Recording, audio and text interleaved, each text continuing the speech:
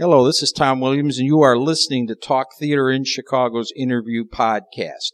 Well, after many years and having him in my sights, I finally have Frank Galati, the famed director, a man with 9 Jeff Awards, 2 Tony Awards, an accomplished director, actor, and adapter, who has a new project that's opening at Steppenwolf. Yes. Say hello, Frank. Hello. Very happy to be here. Thank you. Tell us about The March. The March is a novel by E.L. Doctorow, one of our great artists of contemporary American fiction. He's the author of numerous very popular novels, including Ragtime, Billy Bathgate, Waterworks, and others, World's Fair. And this book, The March, was published in 2005. And this, of course, is the sesquicentennial of the Civil War this year. That's right. The last couple of years. From our story covers from November of 1864 until the end of the war in 1865. But Mr. Doctorow has created an amazing panorama of American history and American story. It's a novel that you could compare maybe to War and Peace. Wow, the American War and Peace, huh? Well, I mean, not to be hyperbolic, but it is our war. It sure is. It is the defining catastrophe of the American story. And Doctorow has always been deeply and passionately interested in the American story. I was very fortunate to have worked on the musical Ragtime. And so I got to know Doctorow during that time. That was in the late 90s.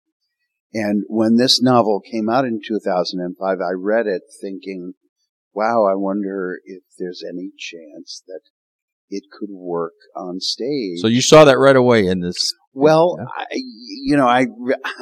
I guess so. You have that eye for when you see you see it on stage as you're reading it. Huh? Yes, I do sometimes do that, and it's an irresistible temptation when a book is as full of drama and comedy as this book is. It seems strange to think that there could be comedy in the Civil War, but Doctorow has a fantastic sense of humor, and there are comic scenes and characters in the novel. And there was a great deal of good humor and hijinks among the troops in the Civil War, for sure. Because the March covers from Atlanta to Savannah. Yes. The March, which began in November of 1864, commenced after the destruction of Atlanta. Sherman and his forces took Atlanta and basically destroyed it. They destroyed the infrastructure, sent people into exile, blew up factories, and destroyed the railroads. Some people called it the first act of modern warfare, total war. Yes, total war. In fact, that was an expression that Sherman himself apparently coined. His idea was to bring the South to its knees, to basically have what he called a scorched earth policy, total war, to take 62,000 troops from Atlanta to Savannah, over 400 miles, to the sea, where on ships that belonged to the Union Navy and forces, there were supplies, there was mail, ordnance, clean uniforms. So getting to Savannah was an imperative. And once Sherman got to Savannah, he then decided to go north. So the march actually continued and really ended in Goldsboro, North Carolina. Wow. Yeah, and I know he went without supplies, which was... That's right. And didn't they cover Did the infantry cover like 20 miles a day or something? They were walking? Sometimes as many as 20 miles a day, sometimes 5. But he had 10. to forage, so he sent out his cavalry, right, to just steal everything they could from anybody, right? Cattle, livestock. I mean, feeding 62,000 soldiers. That's right. It's amazing. That's right. Yes, and it was a very unusual move strategically, and it was a risky one because he was completely cut off from communication, even with his superiors. Yeah, Lincoln and them had no idea what was going on, right? They had no idea. Didn't know where he was. Weren't sure really where he was going. Some thought Macon, some thought Augusta, Savannah was predicted, but it was not certain. And didn't he feign? He feigned. He did. Yes, he did. So they could throw the Confederacy off. That's right. And he had several columns. There were 4 and sometimes 5 separate columns of troops that marched in kind of zigzaggy lines. That must have been an amazing sight to see. I'm sure there was hundreds of wagons and everything. Yeah, hundreds and hundreds of wagons, ammunition, supplies, commissaries, food, traveling hospitals. But as you say, the whole notion was to live off of the land, which had not been done, supplies. Right? No. Before they were stagnant battle. They would build up. Both sides would build up for weeks, and then they would maybe fight in an open field. That's right. That's right. Wasn't there another phenomenon? Or didn't a lot of the slaves that they freed start following them? Thousands of them? Yes. Tens of thousands of freed African American men and women joined the march and followed in Sherman's wake. In fact, there were several incidents, some very tragic. There was an incident at Ebenezer Creek where a number of African Americans drowned because the federal forces pulled up the pontoon boats that were used to cross the river. In this case, the Ebenezer Creek, which was a very large for a creek. It was more like a river, but Sherman, when he was confronted with the assertion that he had let some African American people drown, said that it was a strategic move, that it was a necessary move, and in order to appease the federal government and also to free himself of the blacks who were attaching themselves to his army, he created the notion of 40 acres and a mule. Oh, I wasn't aware of that. Yes. I know in that instance he was back in the one general that made that strategic move. Yes, he was, yes. Which was a tough thing in war because if he had brought those people, the whole army was threatened. Yes, that's right. Those are tough decisions to make. Yes, very, very, very tough. But Sherman was a fascinating and very complicated guy. His troops loved him, right? Yes, they called him Uncle Billy. But wasn't he kind of unstable and kind of... Yes, he had a couple of bouts of very serious mental instability. He had a big nervous breakdown before Shiloh. He was a little sort of paranoid. He thought that he was going to need 200,000. He was relieved of command and was forced to kind of convalesce and recover. When he was well enough, he was given his commission back. But then he was thought to be manic depressive. In today's world, okay. Yes, and he suffered some very serious bouts of depression. He lost his favorite son, Willie, during the campaign. He lost his second son, who was only 6 months old. His wife was a devout Catholic. He was an agnostic himself. He did not believe. He did not practice any faith. But he was a devoted father, and He was a very fine writer. His memoirs are extraordinary. Oh, I didn't know that. And Dr. O uses and culls from his memoirs Well, didn't for he? some of his texts. Didn't him and Grant sort of help one another at certain They did. points? Grant got him out of the depression, and at certain That's points right. he got Grant back That's right. on track. They were kindred spirits. They really hit it off. They liked each other very much. Both West Pointers. It's fascinating when you kind of get. And wasn't he very small, like 5 foot or something? Real short? No, man, actually, no. Sherman was 6 something. Oh, he was bigger. Yes, Okay. he was tall. And our Harry Groner, who plays Sherman in our production. Oh, I was going to ask you that. Harry, wow, that's great casting. He's fantastic. Yeah. He's absolutely fantastic. Well, he's just coming off King George. Yes, King George, the madness of King George.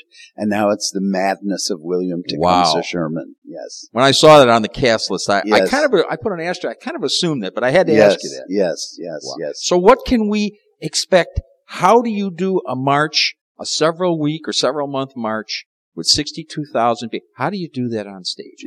Give us your vision. I mean, well, the great thing about the novel is that it negotiates back and forth between foreground and background. In the background are the great historic events that unfolded in 1864 and 1865, including the assassination of Abraham Lincoln, the treaty at Appomattox, the conclusion of the Civil War, and of course Sherman's march leading up to it. But in the foreground of the novel are fictional characters whose relationships form the core and the meat of the story. Okay. And the characters that Dr. O creates are vivid, three-dimensional, some of them very robust, full of life, full of beans. What kind of, like, military officers? Yeah, there are 2 soldiers. They're Confederate soldiers.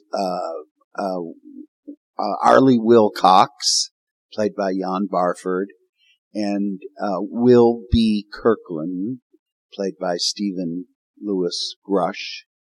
And these 2 guys survive the war by changing sides.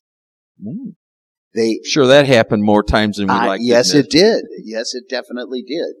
They come upon, they meet each other in prison, in a Confederate prison. One for deserting. One is in for deserting, and the other one is in for sleeping on guard duty. And what happens is that General Nathaniel Wayne comes to this Confederate prison in Milledgeville and tells all the prisoners that if they vow to fight for the great state of Georgia, that their sentences will be commuted and they will become Confederate soldiers instead of prisoners of war. So Will and Arlie are released from prison and they become Confederate soldiers again. They fight in this battle over a bridge on the Oconee River. Yeah, they had a series of like small battles all the way That's through right. the march, There were a series of small battles. There was some resistance to Sherman's approach from Confederate troops, and in this case, the Confederates tried to hold off the Union troops at this bridge over the Oconee River. What happens is the Confederates are routed, and in the meantime, Will and Arlie, in order to survive, come upon some Union dead, and they steal their uniforms, their jackets, their hats, their boots, and their new repeating rifles, and they basically become Union soldiers. So they move with the Union troops into the Union camp, and they interact with a number of other characters who become central to the story. One is a young woman whose name is Emily Thompson, whose father dies at the very beginning of the story. He's the Chief Justice of the Georgia Supreme Court.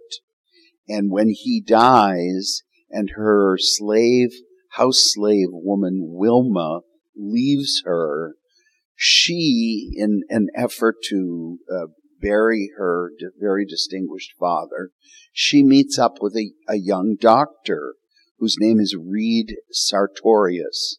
Dr. Sartorius is a German immigrant, and there were lots of Europeans, British, Irish, French, Spanish, Italian, German, Portuguese, lots of individuals from across the pond who were engaged in the Civil War, some as combatants, and others who took a business advantage of the war. In any case, this Dr. Sartorius is a fascinating character. Who plays him? Phil Smith. Phil R. Smith. Yeah. A very distinguished, wonderful actor from the Looking Glass Yeah, Company. Looking Glass. Right. So Sartorius falls in love with Emily Thompson, and young Wilby Kirkland also falls in love with Emily Thompson. And then there are the African American characters that are at the center of the story. One is Wilma, who's the woman that works for, is the slave of the Emily Thompson household. And Wilma is in love with a man who's a black man who's a freed slave who fights in the Union Army, and there were freed slaves. Oh yeah, there were a lot. There was fought, several major units. Yes, absolutely. So the man that she's in love with is Coalhouse Walker Sr. Now you may recognize the name from Ragtime. Yes, from Ragtime. So Wilma and Coalhouse are the parents of Coalhouse Walker Jr., who is the central character of Ragtime. So, I love that. Isn't that great? Yeah. That's so you meet, the first generation of Coalhouse Walkers in the March. But then there's another character, a fascinating young girl. She's 13, 14, 15. She's not sure how old she is, of mixed blood. She's the daughter of a plantation owner and a slave woman, Nancy Wilkins. That happened a few times. And this is a girl with white skin who is African American, half African American. Her name is Pearl. And Pearl is a central character in the story. She is someone who also survives the war with a degree of cunning and wit and savvy. She attaches herself to a young lieutenant, and the lieutenant, in order to keep her, and we don't quite know whether his motives are all on the up and up, disguises her as a drummer boy. So she stays with the troops until her Lieutenant Clark, the young man who basically abducts her and inducts her into the army to become a drummer boy, he is killed. And in the aftermath of his murder in Sandersonville, she meets William Tecumseh Sherman, who, as a grieving father, having lost his own son the previous year, attaches himself with great affection to this drummer boy, not knowing that he is not a boy and that he is not white.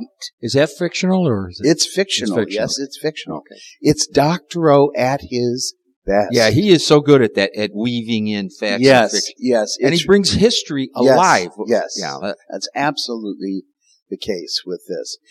So, as you can see, it's a constellation of fictional and historical characters that are working out their own destinies, their own passions, their own ambitions, and their will to survive against the background of the most terrible conflict in American history. Yeah, and the pivotal, because the March is really what turned the tide in the war. Yes, yeah. In fact, it is said that if Sherman had not been, in quotes, successful, as damaging as the march was, Lincoln would have lost the second election. Yeah, he attributes it because Grant was already bogged down in trench warfare, which was a indication of what was going to happen in World War I. And they were stalemated, and the losses were just counting. That's right. Another interesting detail about warfare and the importance of the Civil War in terms of global conflicts is that it was among the first times that explosive mines were used. The Confederates mined the road ahead of Sherman's troops. Yeah. And there were a number of casualties that were, just horrible carnage. Because he really didn't have, on the whole, a lot of casualties. No, that's right. And he was getting them there. And if I remember the documentary I saw about it, that he went, did he go ahead and hang some people? Or he did something to the Confederates that made them not mine anymore. That's correct. What he did was he rounded up Confederate prisoners. Prisoners, okay. And he had the prisoners march ahead of the Federal troops, sometimes crawling on their knees, looking for these landmines, and if they were blown up, so much the better. They were the casualties. Now that shows you modern war. As cruel as that is, it's better, I guess, them than your guys. Well, and it's a terrorist act too, really. And I know the Germans and the English did that in World War I too, and I know in World War II the Russians used sometimes their own troops because they didn't want to lose the tanks. Yes. But so Sherman started that tactic. Yes, that's right. Wow. Yeah, it's the mining did stop pretty fast, didn't it? Yes, it did. When the Confederate generals learned that Sherman was using Confederate soldiers as decoys, cannon fodder to set off these landmines, then they stopped the landmines. Wow. Yeah. So give us your vision now. How long is the show? And how the show is in 2 acts. 2 acts, okay. The first act is 1 hour and 20 minutes. Okay. The second act is about 1 hour. Okay, so it's not an epic, but it's long enough to tell the story. Right. It's plenty long. I mean, in the sense that you really experience the travail of a difficult mission under circumstances that are very hostile, and sometimes in weather that was very inclement. That winter of 1864-65 was actually pretty brutal. It was cold It was cold. It was rainy and freezing rain in Georgia, and even snow. I was very surprised. Wow, I didn't realize. I read a couple of journal accounts of those years of the march, and there was a fair amount of snow. So how do you depict all this on stage? Are you using video too? Or? No, I mean, the idea of photographed images or video images, while it's somewhat appropriate to the Civil War, because the Civil War was the first photograph war, and photographers were enormously important. Ken Burns did a nice job with it. Well, he did a magnificent job. And it's amazing, isn't it, to think that that was 20 years ago. Yeah. Almost 20 years ago that first aired. Ken Burns' masterpiece, really, the Civil War. But we don't use photographs, even though there's a photographer, and one of the characters in the novel is a photographer. We're depending upon Dr. O's powerful, evocative, and visceral language. These are paragraphs of American prose that are as good as it gets. Wow. They billow and since crackle. theater's about imagination anyhow, if the words paint the pictures, we then see those. Yes, I think that's true. I Wow. appreciate your saying that because, like Shakespeare, the scenery is in the poetry. So how long did it take you to adapt? Well, You know. I started shortly after reading the book in 2005, but I was doing it for my own exercise, just to see if it would be possible to compress the novel into 2.5 hours of stage time. So you had to come up with a point of view, right? To Yes, keep the story moving, right? A point of view. And I chose to focus on these two Confederate soldiers primarily, and to eliminate some other characters. Obviously, the cast of characters of the novel is much larger. But you still have 26 in your cast. Yes, we still have 26. Yes, so it's a pretty ample gallery of very, very interesting characters. But altogether, once we got permission from Mr. Doctorow to go ahead with the project, I've been working on it for, pretty much steadily for 4 years. Okay. So it's how is he to work with? I know since you knew him, yeah, he is. He's fantastic. He's open to your ideas. Oh yes, no, he's very very removed. I mean, I've had no conversations with him about it at all. He's coming to the opening. He read the script. He approved of the script. He gave us the go-ahead. But beyond that, he's very hands-off. It was the same thing with Ragtime. Wow. I'll never forget. But that's an act of trust to you. Well, it is. And, of course, I'm very grateful for that confidence and trust. When we did Ragtime, Mr. Doctorow came to a rehearsal in Toronto after we had been rehearsing for maybe a month or two. He came by, and I'll never forget the day he showed up. You had to be nervous. I was petrified. And we were doing the scene for the first time in which the firemen, the fire chief, and the members of this fire company destroy Coalhouse Walker Jr.'s car. Yeah, that's a big scene. Yeah. They bash it and smash it and break the headlights and smash the windshield and beat up the car, and they defecate on it. And it's a sacrilege, it's an obscenity, and it's a racist attack.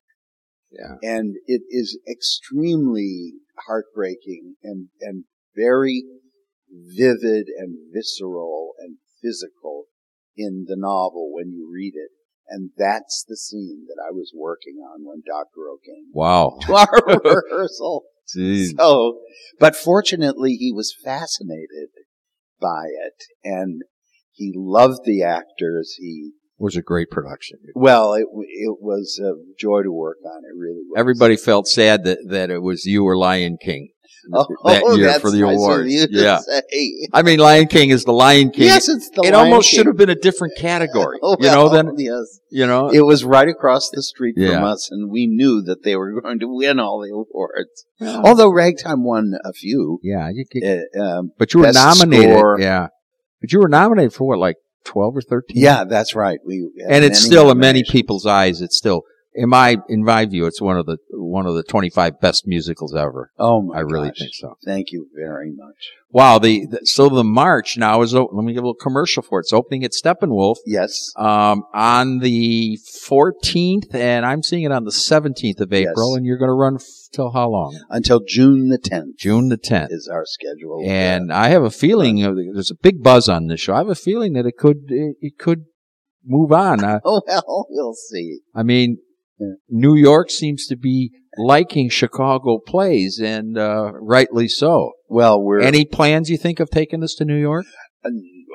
No plans at all. We are living in the moment. Okay. We're doing what our job is, which is to do the best we can for this run, and we just hope that people will connect with this story in the way that we have, because it's been a real inspiration for us as an ensemble to work on.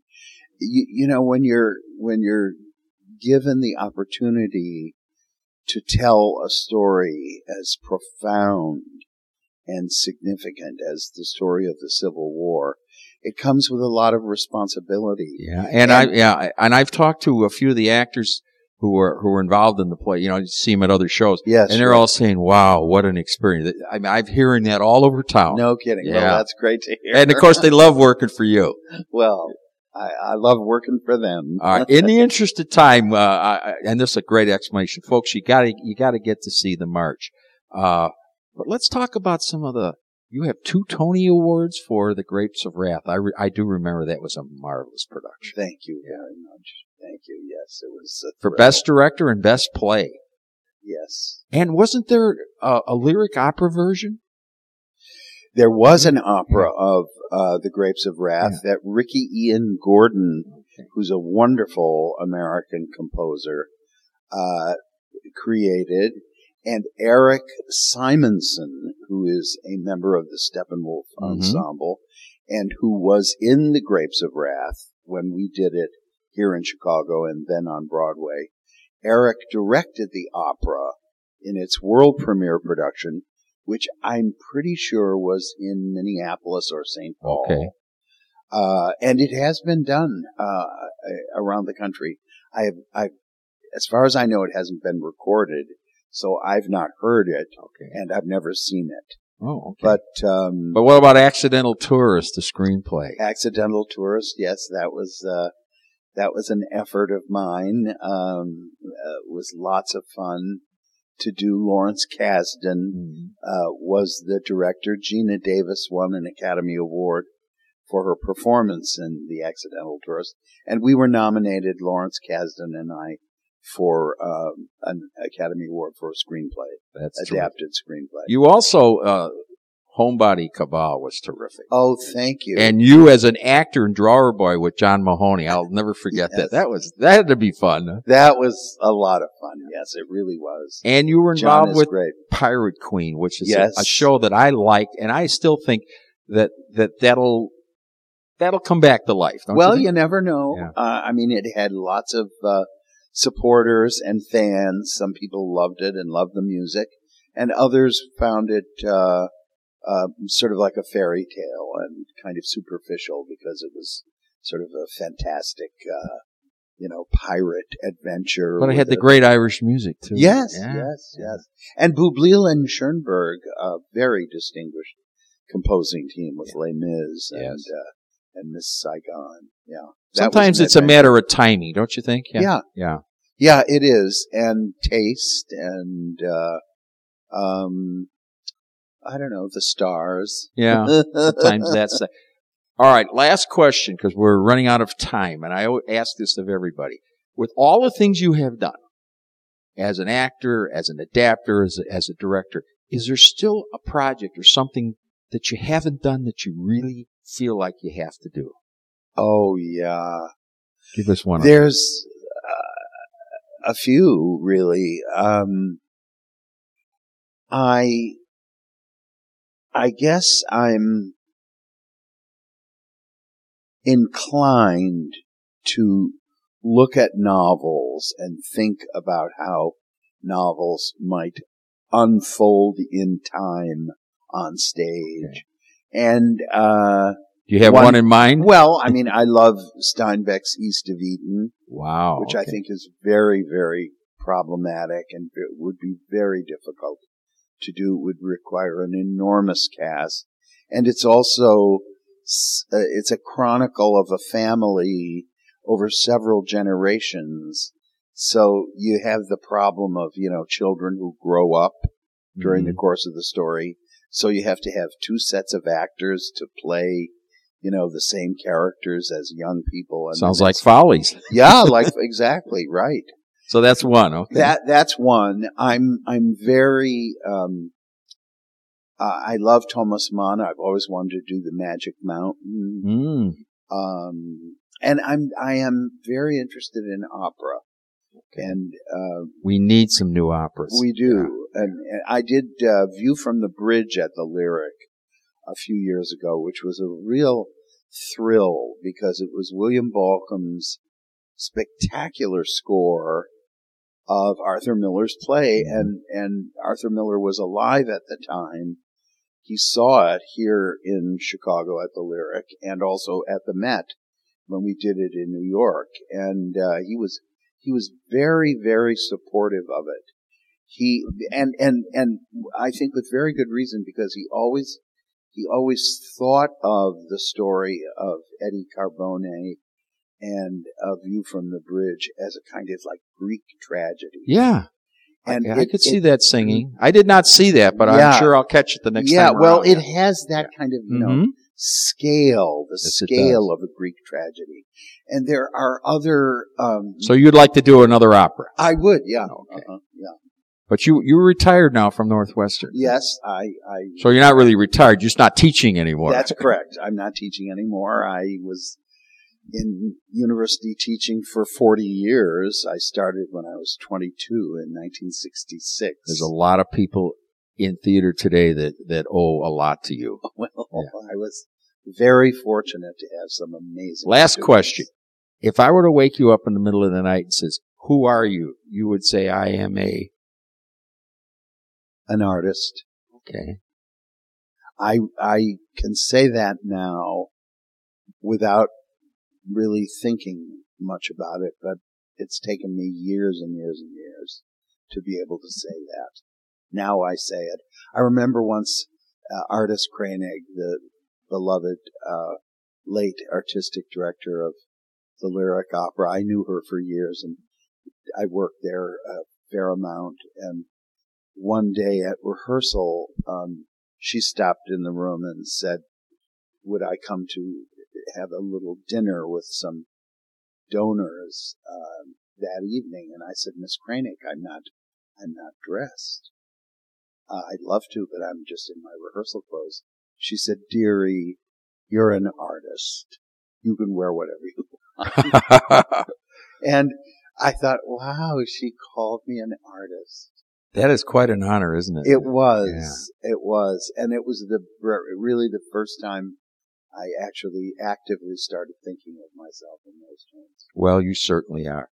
And folks, make sure you get to see the march. I just from what Frank has been describing, you got to go see it. And remember, go see a play this week. Thanks for listening. Thank you.